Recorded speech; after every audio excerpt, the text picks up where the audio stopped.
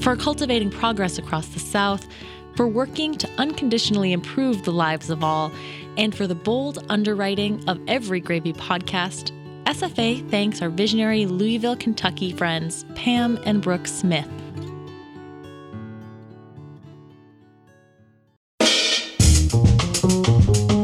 I'm John T. Edge. And I'm Melissa Hall. We're your host for Gravy. Gravy. Gravy. Gravy. A production of the Southern Foodways Alliance, Gravy tells new and complicated stories about the changing American South. Onion, green pepper, and celery are Southern mirepoix. The place to start for many Louisiana dishes. The Holy Trinity also serves as a signpost, marking the path from Cajun and Creole Louisiana to California and beyond. I have the pleasure of being in conversation with Dr. Faustina Ducros. Faustina, talk to me about the last 150 years, about who has moved from Louisiana to the Bay Area and why. So the people who've been moving from Louisiana to the Bay Area have been part of the larger Great Migration out of the South. And they started coming really in the early 1900s. A large proportion were coming in the 1940s and 50s around World War II and after that, and all the way through the 70s. You know, the other story you often hear when people talk about the Great Migration, whether it's to California or to the Midwest or wherever it may be, they frame it in terms of economic opportunity. And that sounds to me like a cloak over a lot of different reasons, some of them not so simply explained. Right. We often do hear about economic opportunity, but if we also think about who was coming during this time, it was largely a Black population escaping the South. They were leaving the racial terrorism that they were experiencing during that time in the Jim Crow era. They were experiencing segregation and other forms of racial oppression. And so that economic piece is part of it, but it really stemmed from the racism that was being experienced by these folks. Because lack of economic opportunity is its own form of racism. Yes. Many people that I talked to in my broader research of migrants who went to Los Angeles and the Bay Area, people had college degrees, but they weren't able to find employment that matched their education in the South, in Louisiana. And so California presented the potential for more opportunity, even though there were still, many forms of racism that they endured once they arrived. As I listen to you talk about the people you've interviewed, it compels me to ask, what stirred your interest in this topic in the first place? Well, my family on my dad's side migrated from New Orleans to Los Angeles. And so that was always part of our family story. I knew in Los Angeles there was a pretty big population of Louisianans that my grandparents knew, my dad grew up with. So that's what started my research in Los Angeles. And then when I moved up to the Bay Area, I thought that it would be great to extend the project because I also knew that there were plenty of folks who migrated to Northern California as well. And I had family members in my own family who had chosen to go to the north instead of to Southern California.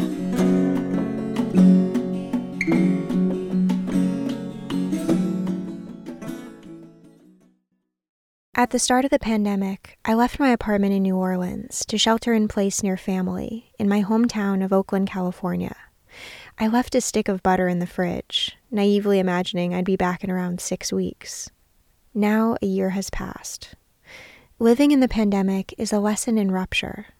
There was before and there is after. I talked to Lee Wright about this feeling several months into the pandemic. She had just published a book called Local Life about the complicated role of tourism in New Orleans. She spoke about the particular challenge of social distancing in a city where joyful moments are shared in large groups. We don't live inside of our walls. None of us just come home and just sit there. We actually like to be out in our city. When I left town, at first it felt like I had only replaced my four walls with another set. Spring passed, and we all missed Jazz Fest. Summer passed, and honestly, I did not miss the humidity. But I missed the food every day. I started looking around and realized that Oakland was a direct conduit to Louisiana cuisine. Here in downtown Oakland, there are at least 4 Louisiana-inspired restaurants open for takeout within walking distance. This wasn't exactly a surprise. Even as a kid, I had a feeling that Oakland and Louisiana were linked. When I was growing up, we used to drive by a Creole restaurant called TJ's Gingerbread House, a candy-colored vision in the shadow of the freeway. Giant gingerbread men with kind of intricate, ornate wood carvings all over the restaurant. That was Sean Dickerson. He's an archivist at the African American Museum and Library, which is an arm of the Oakland Public Library. The museum has collected TJ's memorabilia, including photographs, menus, and this TV ad. Welcome, ladies and gentlemen, to TJ's Gingerbread House, 741 5th Street in Oakland. TJ's Gingerbread House was open from 1974 to 2007, and Sean says it was one of the only fine dining restaurants to serve Creole and Cajun food in the entire city during those 3 decades. Using the museum's archives, Sean pieced together the restaurant's origin story. T.J. Robinson was born in 1935 in Bastrop, Louisiana. That's in the northeast part of the state, and far from New Orleans and Acadiana, though Robinson may have had relatives in South Louisiana. And growing up, her closest friend was her grandmother, Jenny Bailey. Her grandmother was a professional storyteller, and Robinson's favorite story to hear was her grandmother's version of the Hansel and Gretel story. Only in the grandmother's version, it was the gingerbread man who was the hero of the story. So when the Robinson family moves to the Oakland area, TJ is about 12. She brings with her this love of Creole cuisine, along with this story of the gingerbread house. It took 2 years for TJ to build a house that lived up to her childhood imagination. It was obviously one of a kind, but the reason the museum has held on to so many materials from a shuttered restaurant speaks volumes about what TJ and her gingerbread house meant in Oakland. Robinson herself was quite lauded, was awarded several local and national awards, including being named one of America's top Black chefs in 1994. And then I think it's also interesting as the story of Robinson and her Cajun Creole cuisine, which she called Louisiana Fancy Fine, the kind of uniqueness of her vision as this destination, both for locals and tourists. And so there's a kind of living vitality to that story in the present that we think is inspiring. I was probably the ideal age, maybe 9 or 10, when my dad first took me to TJ's Gingerbread House. I was completely captivated by the sugary dreamland Miss Robinson had manifested. But I didn't understand the technique that went into the dishes on the menu. Jambalaya, gumbo, crawfish, and shrimp etouffee. Dishes like these are built on a base of finely chopped and sautéed onion, celery, and green bell pepper, known to Louisiana cooks as the Holy Trinity. Louisiana is famous for 2 cuisines, Cajun and Creole. Both draw on diverse influences, including West African, European, and indigenous foodways.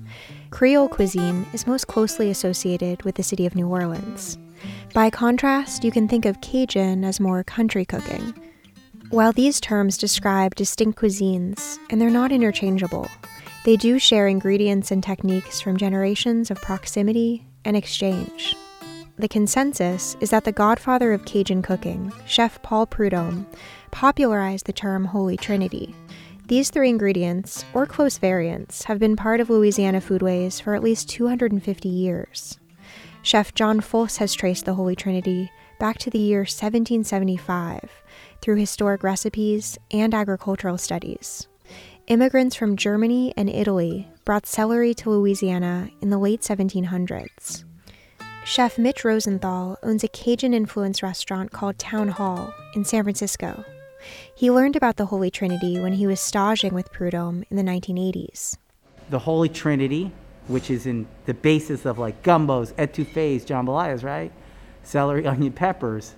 For him, it was about really getting the most out of each of those things. Like, the thing about that type of cooking that I like is you're married to it. Like, it's long time cooking, right? And it's not just like putting wine in with some shallots and a reduction and then adding demi. It's like you're standing over it, right? Because those onions are going to burn on you. And the order that you put things in that, and each layer being caramelized and building flavor. In 1981, as Prudhomme's cooking gained national fame, a New York Times article described the onion, celery, bell pepper trio as the holy trinity of Creole cooking. But the late great chef Leah Chase insisted the holy trinity belonged to the Cajun tradition because the Creole cooks she knew didn't regularly use celery. If the holy trinity was a Cajun invention, Creole cooking fully adopted it for jambalaya, gumbo, and etouffee. Virtually every cuisine has its own aromatic flavor base. France has mirepoix, which uses carrot rather than bell pepper. In West Africa, it's atolilo, usually bell peppers, Scotch bonnet chilies, tomatoes, and onions. The list goes on. Brett Anderson is a New Orleans-based food correspondent for the New York Times. Brett compiled an oral history about Paul Prudhomme, and he found that when it comes to the Holy Trinity, the way Prudhomme sourced his ingredients was often just as important as the way he used them. You know, when you look back to what Prudhomme did, he was doing in the South some of the same things that Alice Waters was doing out West in terms of buying from local farmers, never using frozen ingredients, only using local ingredients, the kinds of things that he just grew up on because he grew up on a farm. Farm-to-table cooking is a strong through line between Louisiana cuisine and the slow food movement in the Bay Area. Like most food diasporas, the recipes that arrived in Oakland transformed based on regional ingredients. At a spot called Louisiana Fish and Chips, the addition of Pacific Dungeness crab renders their gumbo more complex. Louisiana Fish and Chips has only been in Oakland for a decade or so, but something told me the Creole and Cajun diasporas reached the Bay Area much earlier. Historical migration data backs this theory up. As part of the Great Migration of African Americans from southern states, over 100,000 Louisianans migrated to the Bay Area between 1940 and 1980. TJ's family was part of that exodus. The Robinsons moved to Oakland in 1947. Their story is part of a chain of migration that Professor Faustina Ducros is documenting for an oral history project at San Jose State University. She's compiling interviews with first and second generation Californians whose families came from Louisiana during the Great Migration. Louisiana kind of really had a strong presence. It was the largest of the state groups. Faustina explained that the migration of Louisianans to Oakland actually predates the Great Migration. During the gold rush, Oakland was only a suburb to cosmopolitan San Francisco. In 1869, Oakland began to transform into a city. That's when the Transcontinental Railroad chose Oakland to be the western terminus of the first train to cross the country. A businessman named George Pullman developed luxury sleeping cars and intentionally only hired black men to serve as sleeping car porters. Pullman porters were overworked and underpaid relative to the demands of their job, but they became part of a new middle class of black Southerners, according to Faustina. So early on, with Pullman porters as one of the first streams of people who were moving to the Bay Area, that was a well-paying job for black men at that time. And so they were part of the middle class, and they were able to kind of settle in places where they saw opportunity. And that was part of what brought kind of that early Black population to Oakland as well. Some scholars have noted that it was kind of like a Pullman car colony. So, there were a lot of residents who had that occupation, and it was a community. By 1880, around 2,000 Black Louisianans had settled in the Bay Area. Then, the Southern Pacific Railroad began to provide a service called the Sunset Limited, which linked New Orleans to Los Angeles and San Francisco. After World Wars I and II, the Port of Oakland became an industrial center, and that number rose to 75,000. As Faustina continued to interview more Louisianans of color who ended up in California, she found that food is a common theme throughout these stories. So one of these big themes that came out is the significance of food in the practice of culture. When I asked participants how they stay connected to Louisiana or how its presence kind of manifests itself in California, or even to describe kind of what Creole meant to them, so many of the answers came back to the food traditions. And so many people recalled like their family recipes or saying things like they wish they had their mom's recipe for this or that dish. Dishes like gumbo. Yes. So, of course, if anybody out there knows, anything about Louisiana, gumbo is something that kind of comes to mind automatically. And it was the case for my participants as well. That was kind of like the first thing that people mentioned. Apart from the Holy Trinity, gumbo requires a lot of ingredients that might not have been readily available in Oakland.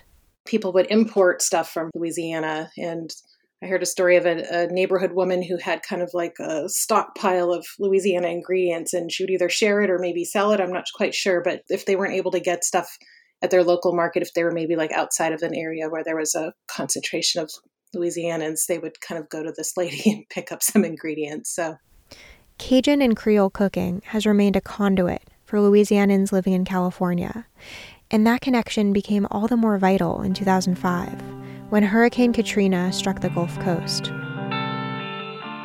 After a break, we'll learn how chefs invoked the Holy Trinity of Louisiana cooking in the Bay Area after Hurricane Katrina. For 8 generations, the Samuels family has distilled American whiskey. Today, Rob Samuels, the grandson of founder Bill Samuels Sr., oversees the operation of the Maker's Mark distillery. From the soft red winter wheat they've sourced from the same local farm for over 60 years to the char in their barrels, every step in the bourbon-making process is carefully crafted just like Bill Samuels Sr. did when he first created the handmade bourbon. For their excellent spirits and their support of this podcast, SFA thanks Maker's Mark. Maker's Mark crafts their bourbon carefully. Please enjoy it that way. In the wake of Hurricane Katrina and the federal levee failure, tens of thousands of New Orleanians were forced to leave the city. The largest numbers resettled in Baton Rouge, Houston, and Atlanta. About 1,000 New Orleanians relocated to the Bay Area, though it's not known how many stayed or for how long. I'd like to think that a few Louisiana transplants found a connection to home in the gumbo and jambalaya that TJ served at the gingerbread house. But the truth is, TJ's restaurant only stayed open for 2 years after Katrina. TJ Robinson passed away 4 years after that, in 2011. It was during this period that another chef from Louisiana was building a reputation in the Bay Area. My name is Brenda Buenviaje. I am the chef and owner of Brenda's French Soul Food, Brenda's Meat and Three, and Brenda's Oakland with my lovely wife, Libby Truesdell. I caught up with Brenda at her restaurant in Oakland. Of course, many of Brenda's menu staples, chicken and andouille jambalaya, gumbo, and etouffee, are built on a base of the Holy Trinity. Brenda's Oakland has been faring all right during the pandemic by adapting to the takeout model. Fortunately, she's still able to connect with her regulars. How you doing, Akil? Life is good. As Brenda and I caught up about the 3 main things we have in common, New Orleans, the Bay Area, and our favorite foods from both places, I asked her if she knew anything about TJ's.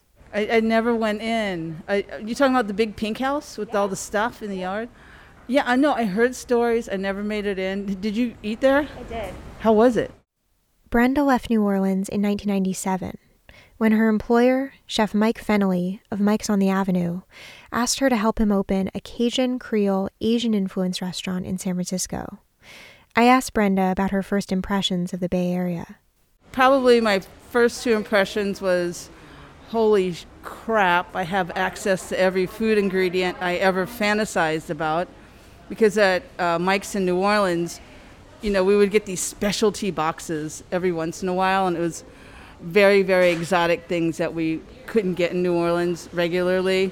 And half of it was half rotten because it had been shipped all the way from California. When the opportunity arose to open her own restaurant, she had a concept. This was in 2007, the same year TJ's Gingerbread House shuttered. It was also less than 2 years after Hurricane Katrina. So the way I envisioned it is me playing out more the French side of Creole food. But at the time when we opened, it was just after Katrina.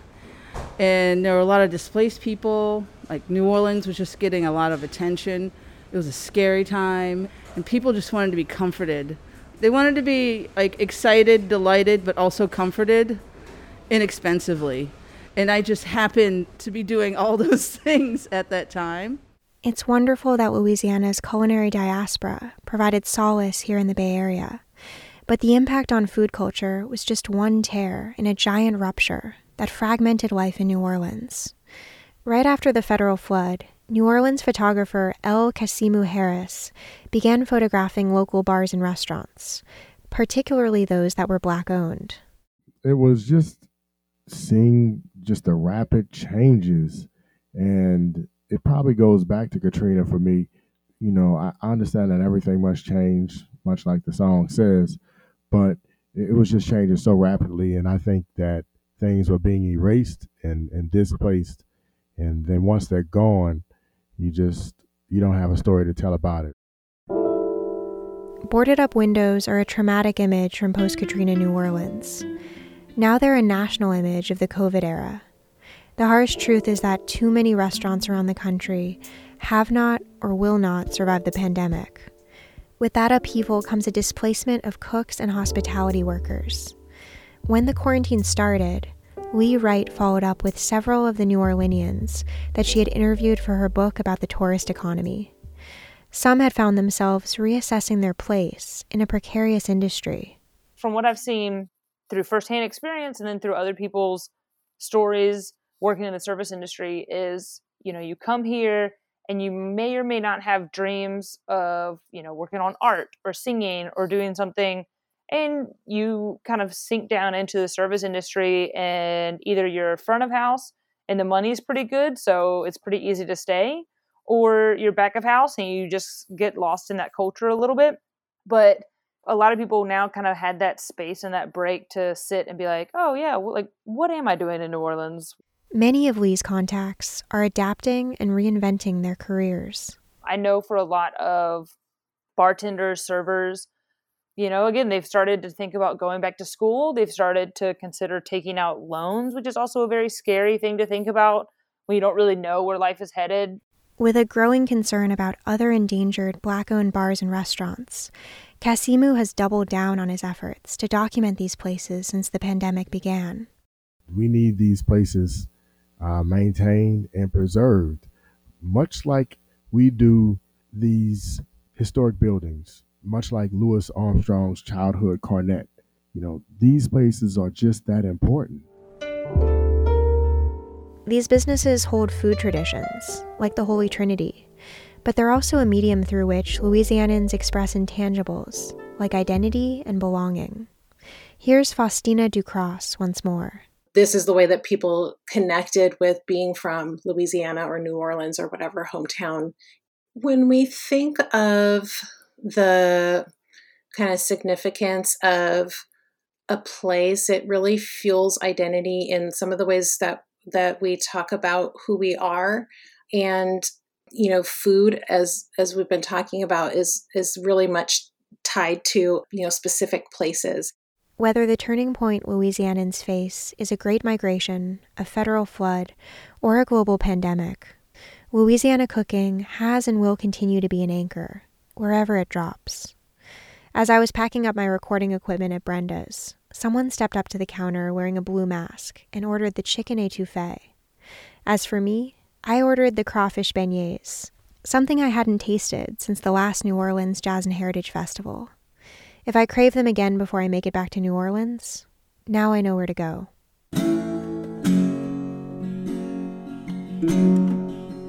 Gravy was produced by Sarah Holtz. We thank Wendell Patrick for Gravy's theme music and Jazar for our donor music. Fact-checking thanks go to Natalie Dupree Graduate Fellows Bethany Fitz and Catherine Jesse. Managing editor for Gravy and all other SFA media is Sarah Camp Milam. Mary Beth Laster runs this ship. Visit us at southernfoodways.org to engage with our oral history collection. Drink a hurricane on Bourbon Street, eat boudin from Best Stop. Challenge yourself with Leah Chase's recipe for gumbo zerbe. And while you're there, consider becoming a member or making a donation. Your dollars fund our work and help us make more gravy. In other words, just like that gumbo is green, so is your money, and we need it. I'm Melissa Hall. And I'm John T. Edge. Thanks for letting us pour some gravy in your ear.